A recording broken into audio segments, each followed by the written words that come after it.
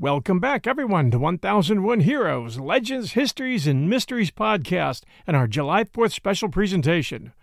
I wanted to share some real Americana with you on this very special holiday, so I picked out 5 very uniquely American stories which we originally ran at 1001 Stories for the Road. Stories which will remind you of what we love about our country, its authors, its band directors, its sports heroes, and its entertainers. We'll end it with some well-known military theme songs to represent our Marine Corps, our Air Force, our Army, and our Navy. All our stories are family-friendly and perfect for an hour's worth of entertainment on the back deck or in your car radio as you travel this week. God bless you, and God bless America.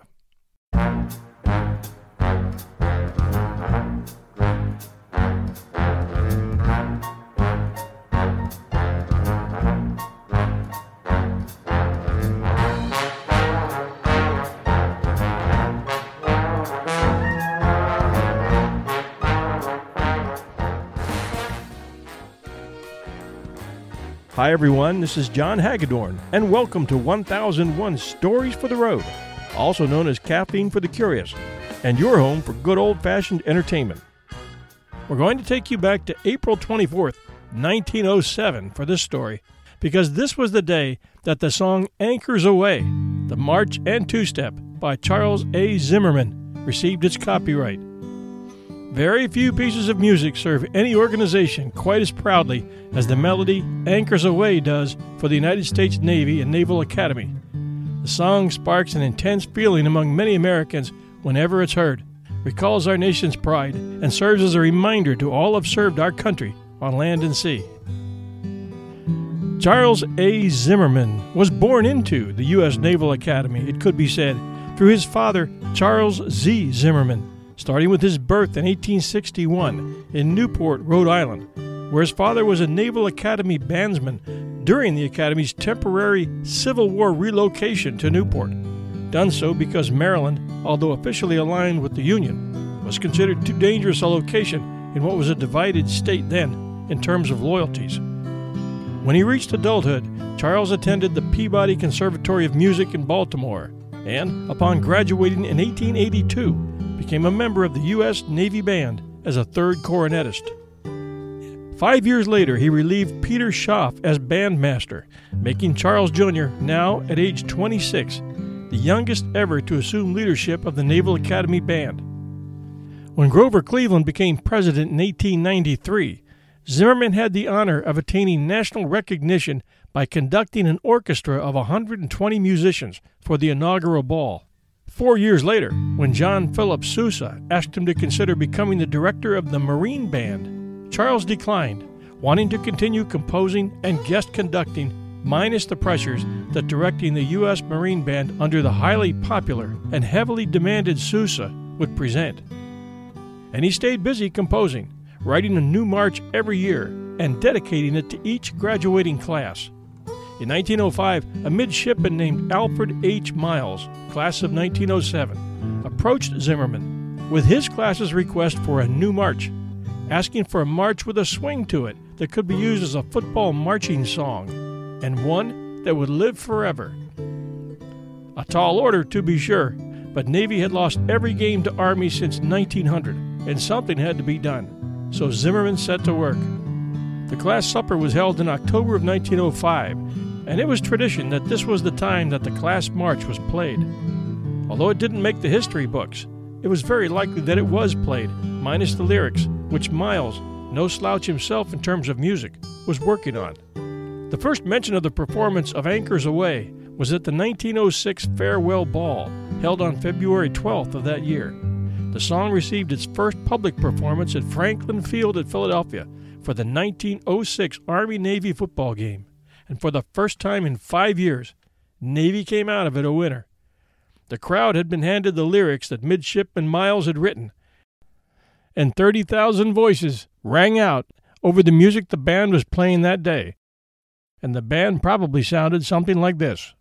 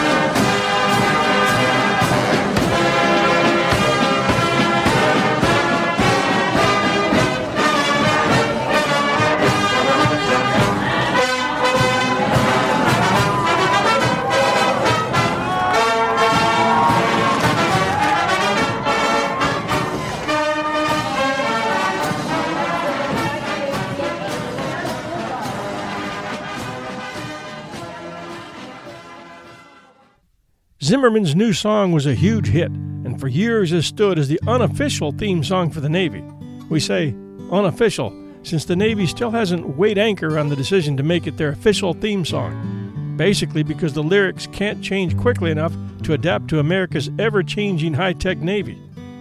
Be that as it may, the original song and old lyrics are still heard at every Navy football game, and no Armed Forces medley would be right without Anchors Aweigh included.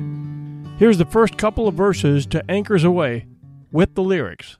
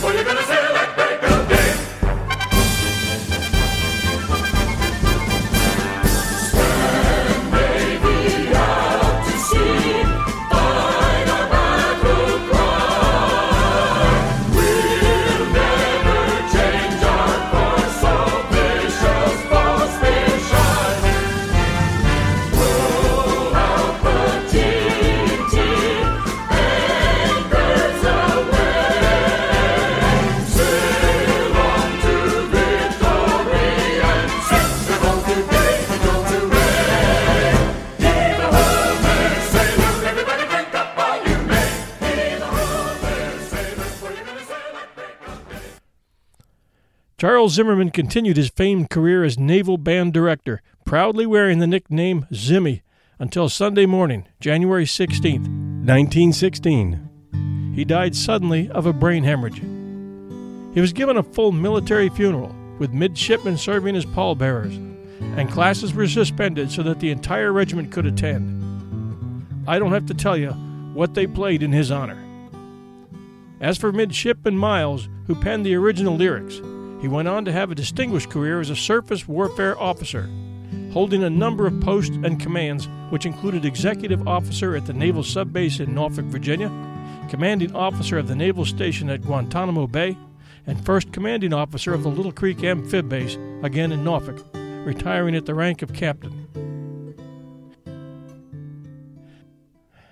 Thanks for joining us at 1001 Stories for the Road.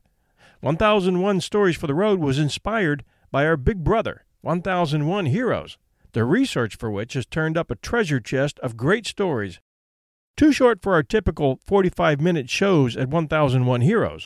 And these stories, averaging about 15 to 20 minutes each, needed a new home. So we created 1001 Stories for the Road.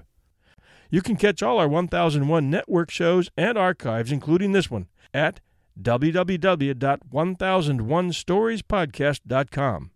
We'll be back real soon.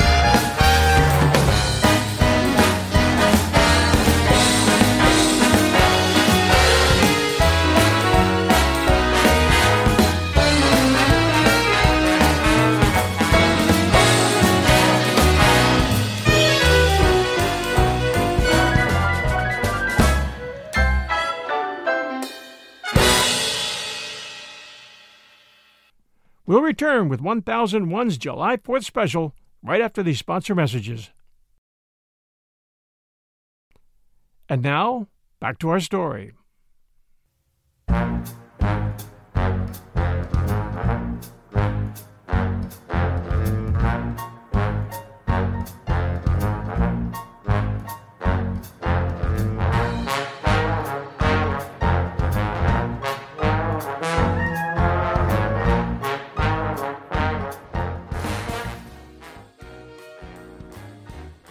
Hi everyone, this is John Hagedorn, and welcome to 1001 Stories for the Road, also known as Caffeine for the Curious, and your home for good old-fashioned entertainment.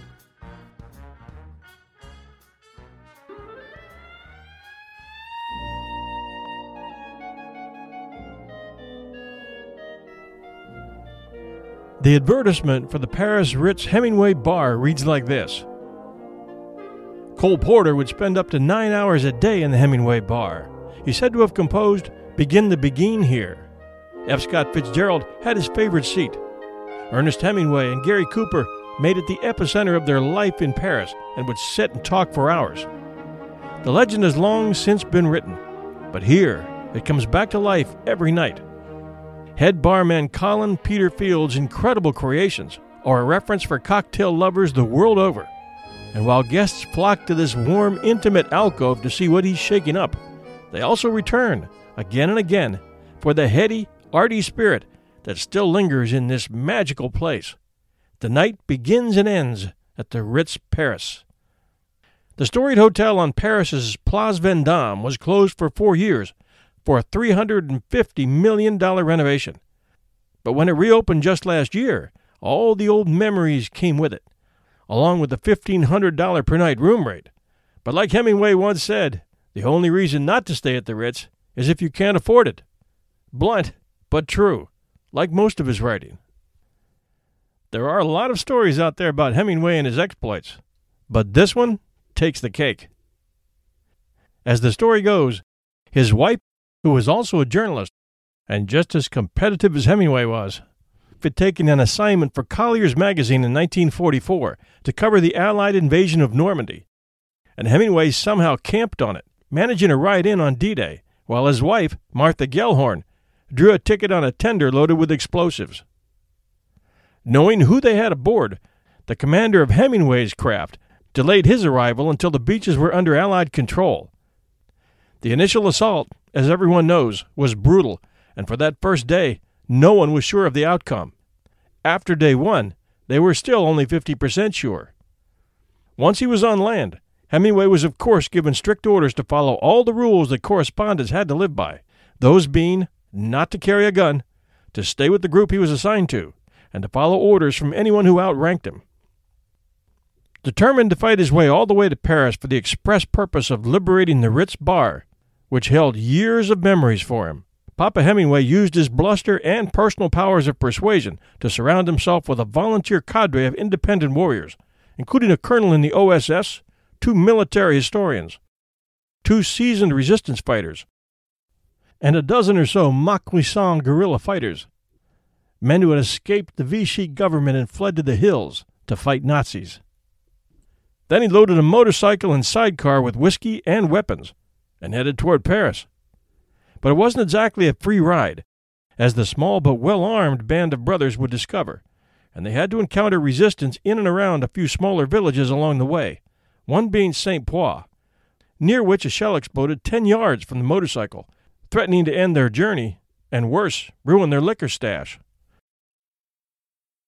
When they reached the next town in one piece, Hemingway himself cleared one cellar of stubborn Germans with a hand grenade, probably to liberate the champagne. When word finally made it up the grapevine to Patton that Papa was playing soldier and interfering with his troop movements, there was hell to pay.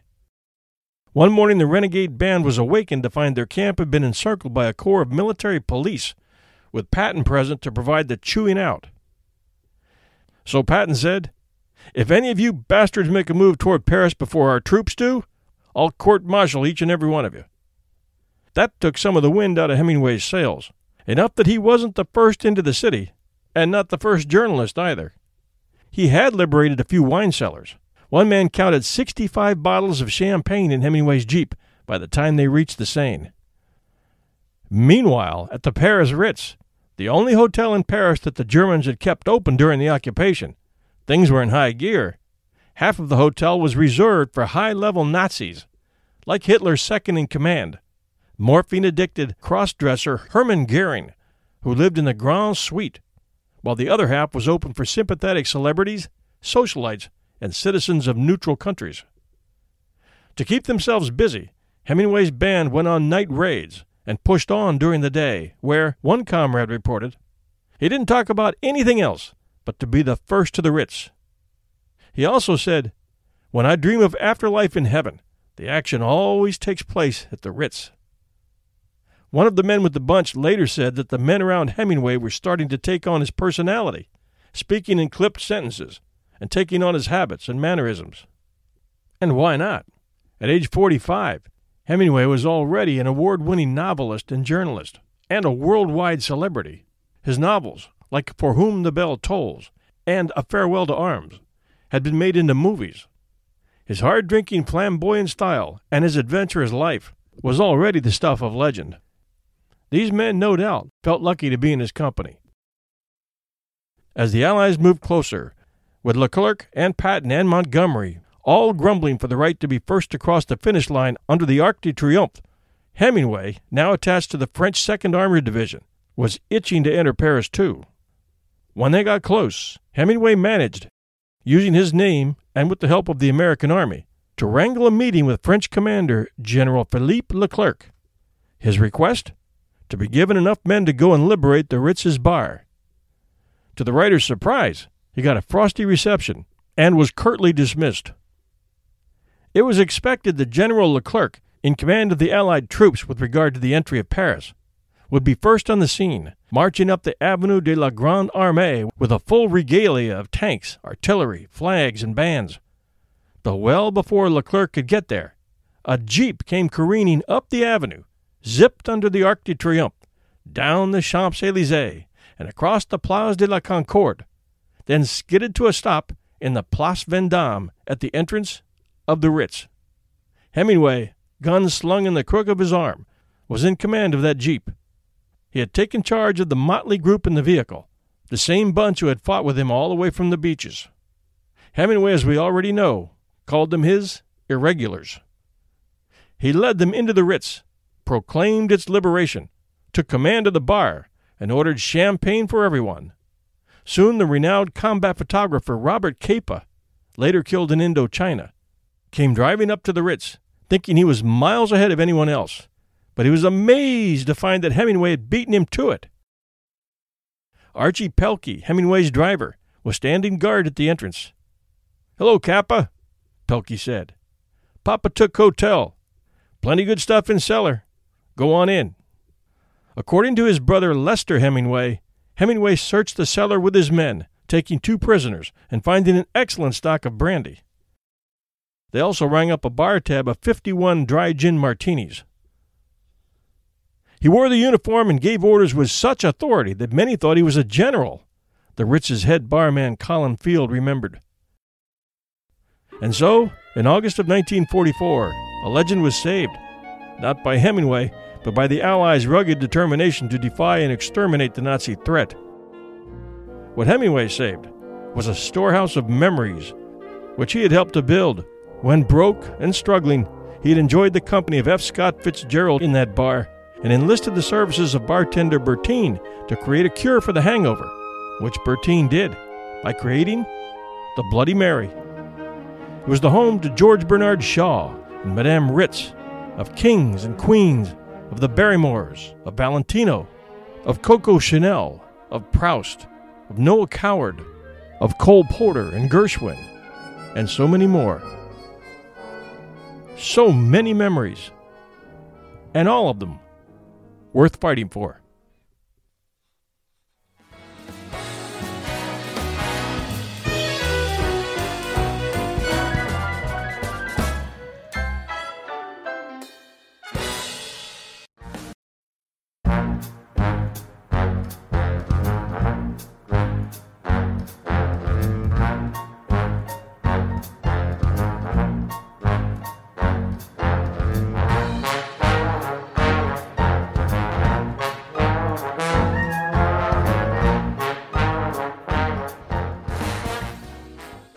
Hi everyone, this is John Hagedorn, and welcome to 1001 Stories for the Road, also known as Caffeine for the Curious, and your home for good old-fashioned entertainment. As a kid, I loved baseball. I still do. We lived in Arcadia, California, close enough to Santa Anita Racetrack to hear the sound of the bugler playing the first call, which signaled the riders to get ready for the post parade. We moved before Walter O'Malley and the Brooklyn Dodgers left New York for Los Angeles, but Dad had worked with them to line up the GE lighting for the new stadium at Chavez Ravine, which took years to pull together, and I never had a chance to see the Dodgers play at the Coliseum before we moved. When we moved to Illinois, and later Philadelphia, the Dodgers remained my favorite team, and on my 15th birthday, Dad asked me if I would like to see the Phillies play the Dodgers at Connie Mack Stadium in Philadelphia. It was my first major league ball game, and I can still remember looking down at the manicured green field, hearing the hum of the crowd and the chatter of the peanut and popcorn vendors hawking their goods, and the excitement at seeing the players come out on the field to warm up. Dad had chosen that day because my favorite pitcher, Sandy Koufax, was pitching, and he knew that would make the day special for me. We had arrived early enough to catch the warm-ups and look at the scorecard. Knowing how to keep a scorecard was a part of my upbringing, as much as learning how to tie a fly for trout fishing. Hall of Famer and former Phillies player Richie Ashburn was announcing the game. Richie was loved in Philadelphia. As a hitter, he was expert at fouling off pitches to stay alive at the plate until he could get a good pitch. He was a left-handed hitter, and his foul shots were usually hard-line drives toward the box seats near the third baseline. One day his foul shot hit a spectator named Alice Roth square in the face, breaking her nose. It created quite a stir. As the medics came, loaded her on a stretcher, and began to carry her out, Ashburn, a lifetime .308 hitter with a .380 on-base percentage, was still at the plate and fouled off another identical shot, which, incredibly enough, hit Alice Roth on the stretcher while they were carrying her away from her seat. Mrs. Roth, wife of the editor of the Philadelphia Bulletin, loved the Phillies, but watched all future games from a seat high up in the bleachers. That's one reason we Americans love baseball so much. It's the stories. Richie Allison was no longer in the lineup, but die-hard Phillies fans might remember Johnny Callison, Cookie Rojas, Richie Allen, Tony Taylor, and Ruben Amaro. Old Dodger fans might recall Willie Davis, Maury Wills, Jim Gilliam, and Frank Howard. They were all playing that day. This day with Dad turned out to be a day I would never forget, and I'll get back to it in a minute. Fast forward from here to May 1st, 1991. This was the day that Nolan Ryan pitched his 7th career no-hitter, going one better on a record that will probably stand forever in baseball. To appreciate how difficult it is in Major League Baseball to throw a no-hitter, in the tens of thousands of Major League Baseball games recorded since 1876, only 275 no-hitters have been pitched. To achieve this feat, as many of you fans know, the same pitcher has to complete 9 full innings in which the opposing team has no hits.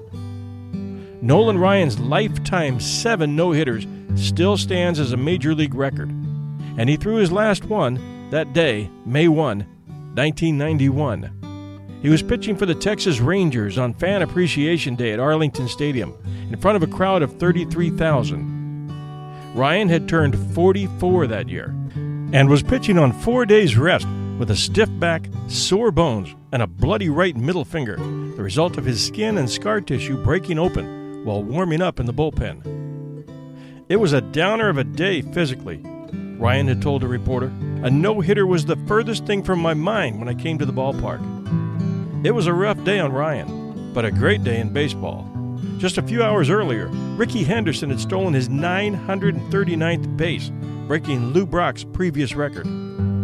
He had one of his worst warm-ups ever in the bullpen, manager Bobby Valentine had said. Pitching coach Tom House told me his back was stiff. Every bone was killing him. He feels like he's getting old. Don't leave him out there too long. Valentine asked Ryan before the game if the back was a problem and was told it was a little stiff. He asked his pitcher how it would be once the game started. He told me it would be history, Valentine said. Little did he know what he meant by history. The home crowd was going crazy in the ninth as Ryan retired Lee and Devin White on ground balls to second baseman Julio Franco. That brought up Roberto Alomar, son of former California Angels second baseman Sandy Alomar, once a teammate of Ryan's.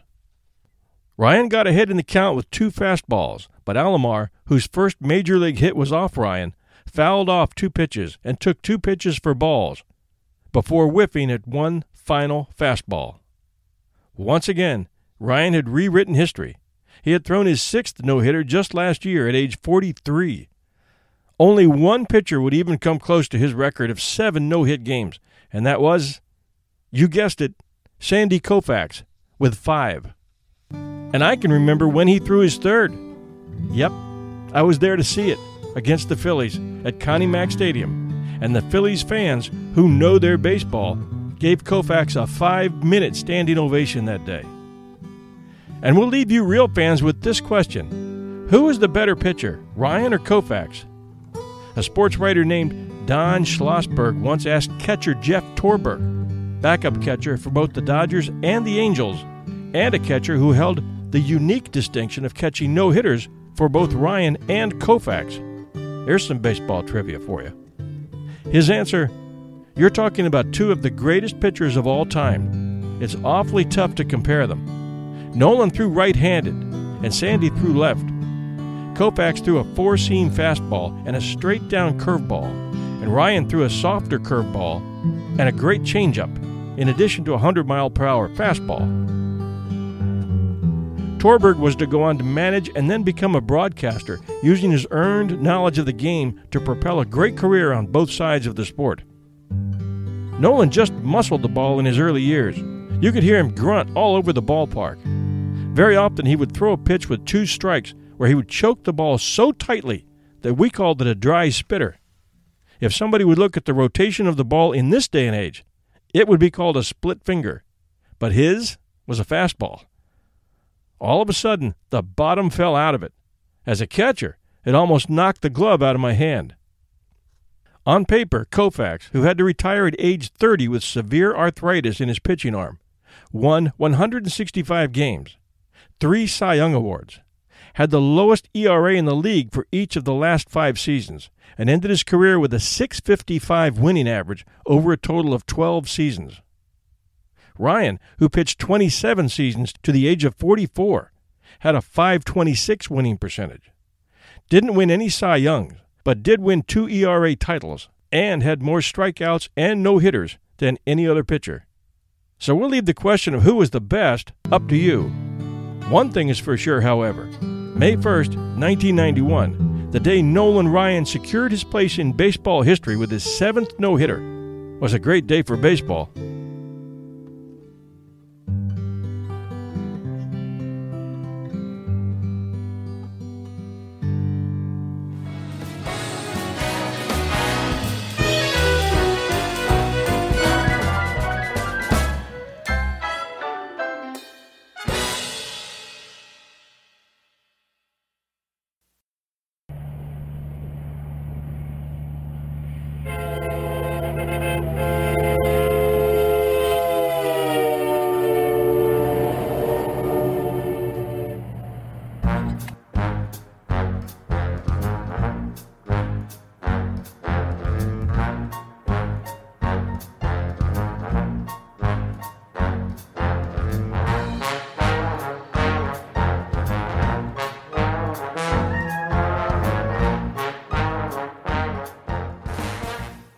Hi everyone, it's John Hagedorn, and this is 1001 Stories for the Road.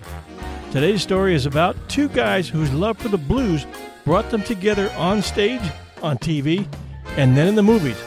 You might know them as Jake and Elwood, or Dan and John, but most people just call them the Blues Brothers.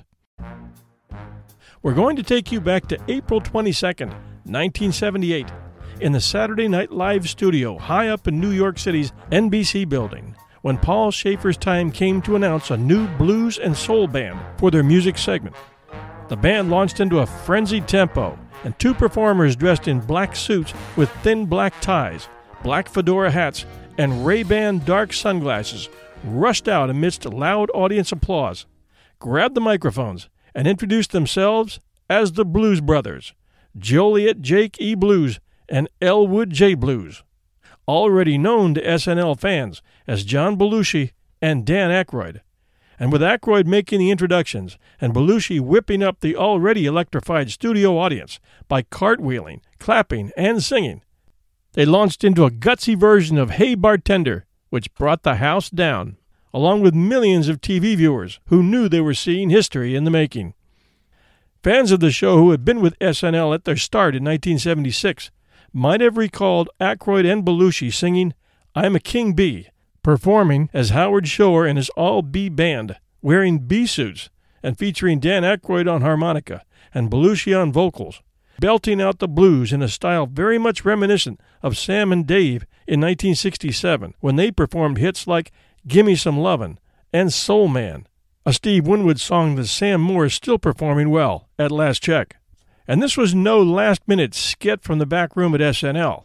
Behind Elwood and Jake was a top-notch stage band led by Paul Schaefer, who had spent the last 2 years working with Dan and John to put this whole act together, incorporating the incredible talents of saxophonist Lou Marini and Tom Malone, a former Blood, Sweat, and Tears member, guitarist Steve Cropper, and bassist Donald Duck Dunn, both of whom had provided the sound for Booker T and the MGs, as well as almost everything that had come out of Memphis's Stax Records during the 1960s. Belushi and Aykroyd had been performing already for years. Blues was the glue that had brought them together, and blues was the glue that kept them going. They had met, as the story goes, in a dark and dingy club called the 505, owned by young Dan Aykroyd in Toronto in November of 1973. Aykroyd, having finished a day of work performing with Second City, Chicago's famed comedy troupe, which had a second location in Toronto, was in the bar at 2 a.m. one morning when a stocky figure rushed in wearing a leather jacket, a white scarf, and a 5-point driver's cap of the sort that old cabbies used to wear. The two had met earlier that evening at Second City, and Aykroyd had issued the invite to stop by at the bar. Belushi had been working in New York at the National Lampoon Radio Hour, but was in Toronto scouting talent. The conversation trended to the blues on the jukebox, which was belting out Chicago and Memphis blues. Belushi was a hard rock fan, but he liked this. He asked what group it was. Aykroyd answered it was a local group, the Downchild Blues Band. Belushi answers, "Blues, huh? I don't listen to much blues." And there was a brief silence. Then Aykroyd answered, "John, you're from Chicago." From that day forward, they were good friends, like brothers. It wasn't long before they would become the Blues Brothers. Fast forward to 1976 in New York and Saturday Night Live. Aykroyd owned another bar, the Holland Tunnel Blues Bar, which he had rented not long after joining the cast, and it was common for SNL cast members and weekly hosts to attend the bar after the shows. The jukebox was filled with old Sam and Dave songs, as well as records from the punk band The Vile Tones, so they had something for everybody. Belushi had brought an amplifier and kept instruments on hand for anybody who wanted to play, and it was here that Dan and John carved out their future as the Blues Brothers, and here that Belushi started writing the movie he knew would come.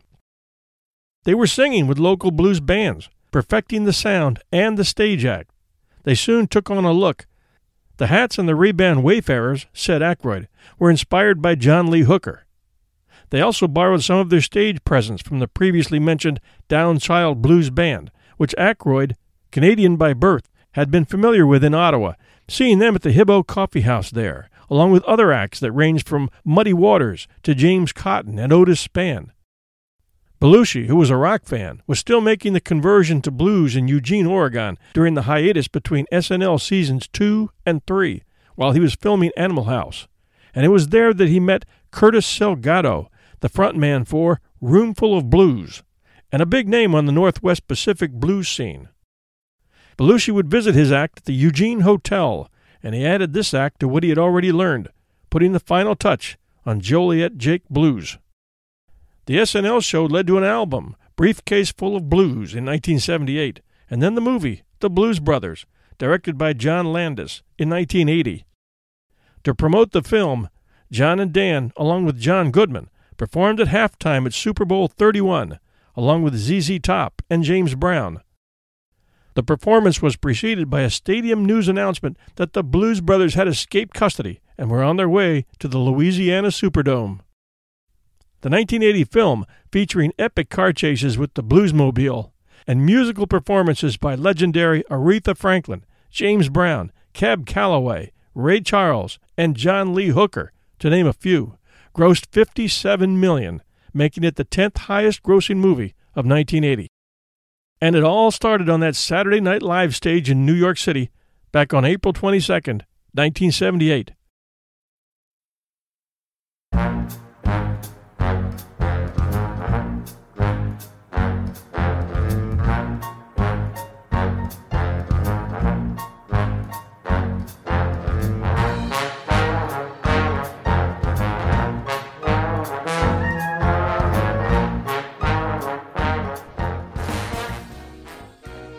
Hi everyone, this is John Hagedorn, and welcome to 1001 Stories for the Road, also known as Caffeine for the Curious, and your home for good old-fashioned entertainment. We're going to take you back to those halcyon days of yesteryear, May 3rd, 1966. It was a business day like any other at the Reynolds Geyer Agency of Design in St. Paul, as Rain Geyer experimented with a concept for a local back-to-school promotional display for Johnson brand shoe polish.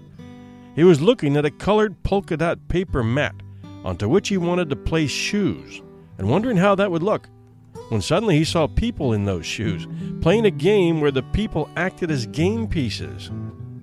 He quickly crafted a 4x6 mat lined with rows of red, green, blue, and yellow circles, and then started testing out game versions with fellow artists and designers in the shop. With one version, he placed 4 employees positioned with feet occupying the circles, and Rain called out a color, whereupon each of them began to twist and contort to move a foot to an available space of that color. Howls of laughter came from the watchers and the participants as the players contorted themselves to reach open colors, and at that point, Rain knew he had a winner. But what to call it? He decided on the name King's Footsie, but it wasn't chess, and the name wasn't a seller. He pitched it to 3M, but they passed. It was time to call in the big guns. He hired game designers Charles Foley and Neil Rabins to work with him to further develop the game, and together they came up with 8 different concepts. But it always came back to the version where people had to twist themselves like pretzels to remain on the mat. Then Rabins came up with the idea to have the players put their hands on the circles in addition to their feet. That worked. It placed people in provocative positions, to say the least, but it resulted in peals of laughter. Then Foley suggested repositioning the circles to make sure people would become entangled. And that worked as well. They applied for a patent and called it Pretzel, for obvious reasons, and Foley and Rabins were listed as the inventors, although from the beginning it was understood that Geyer had developed the concept originally, and Foley and Rabins had improved upon it. They pitched it to the giant of games, Milton Bradley, and they took it, changing the name to Twister, which didn't really appeal to Geyer, as Twister had stormy connotations. But the people at Milton Bradley had other concerns to worry about besides the name, mostly over the raucous reputation the game had for placing women in revealing positions, to put it mildly. And Milton Bradley had a stellar reputation for G-rated family games. Mel Taft, the guy at the top, loved the game and wanted to go ahead with it, despite the warnings that the game was too provocative for the current culture and that the game wouldn't sell. He released it to the stores in late 1965, and it was an instant disappointment, despite a strong TV campaign and the efforts of a PR firm to promote it. When the Sears catalog, which was a huge get for any game that was going to flourish on the market, turned it down, things were looking pretty bleak. As legend has it, in the spring of 1966, Milton Bradley had just put through a cancel order for Twister and was preparing to take it out of the stores, not knowing that the PR firm they had hired had scored a major engagement with The Tonight Show on NBC, scheduled for May 3rd.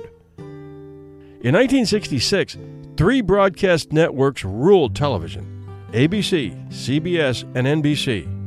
The only other viewing had to be done with a UHF antenna, which might pick up PBS and some local broadcasters if you lived anywhere near the signal. Cable TV and internet had not yet been invented. The audience for these networks was huge. They wish they still had it today. And Johnny Carson and The Tonight Show was known everywhere by everyone. Johnny had worked his way up in television after his World War II Navy service on the USS Pennsylvania had ended up in 1945, and had used his considerable on-screen talent and quick wit on television, first as a game show host in Nebraska, and then in Los Angeles, where he guest hosted the Red Skelton Hour, which brought him an offer from NBC to take the helm of The Tonight Show from the retiring Jack Paar in 1962. To say Carson was loved by viewers is almost an understatement. With his Midwestern openness and his hilarious monologues, which poked fun at politicians and celebrities, his show became an overnight success. His guests ranged from Boy Scouts to celebrities, and often resulted in antics that became talk over the water cooler at work the next day. Like the time frequent guest Joan Embry brought a marmoset from the San Diego Zoo, which promptly climbed on Carson's head and urinated, causing the live audience to roar with laughter. Carson quipped, "I'm just glad you didn't bring a baby elephant." Another frequent guest of Carson's was Hungarian-born Eva Gabor, best described as a glamorous actress and socialite, and remembered best for her role on the 60s show Green Acres, which cast her as a socialite-turned-farm wife, the perfect slot for her, with Eddie Albert playing her attorney husband, Oliver Wendell Douglas. Ava was quick, funny, and charming, and a true pro when it came to improvisational wit. So The Tonight Show's producer proposed that she might be the right match for Johnny to introduce the game Twister to the viewing public. On May 3, 1966, Johnny handed the game spinner to his trusty sidekick Ed McMahon and sunk down to the stage along with Ava, who was wearing a white evening dress with a V front, as both, on hands and knees, played the game of Twister, accompanied by howls of laughter from the audience as they quipped with every move. The show was a huge hit, as judged not only by Nielsen, but by the lines of people in the game stores the next day. FAO Schwartz in New York was besieged with customers. Large and small retailers all over the country were swamped with orders.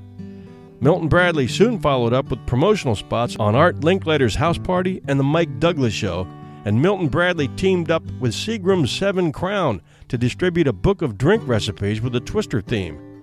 But it was teenagers, not adults, that became the largest consumer of the game, as Twister became popular with high schoolers at basement parties and college students at, well, wherever they could find room for a 4x6 mat with colored polka dots on it. By December, Milton Bradley's factories were turning out 40,000 game boxes a day. It was so popular that they had to scrap an ad campaign for New Year's to allow production to catch up. By the end of 1967, 3 million Twister games had been sold, and Twister had become one of the 60s most popular games. Now produced by Hasbro, Twister was enshrined in the National Museum of Play in Rochester, New York in 2015, along with Super Soaker. And it's still doing well today, all thanks to Johnny and Ava, who saved it.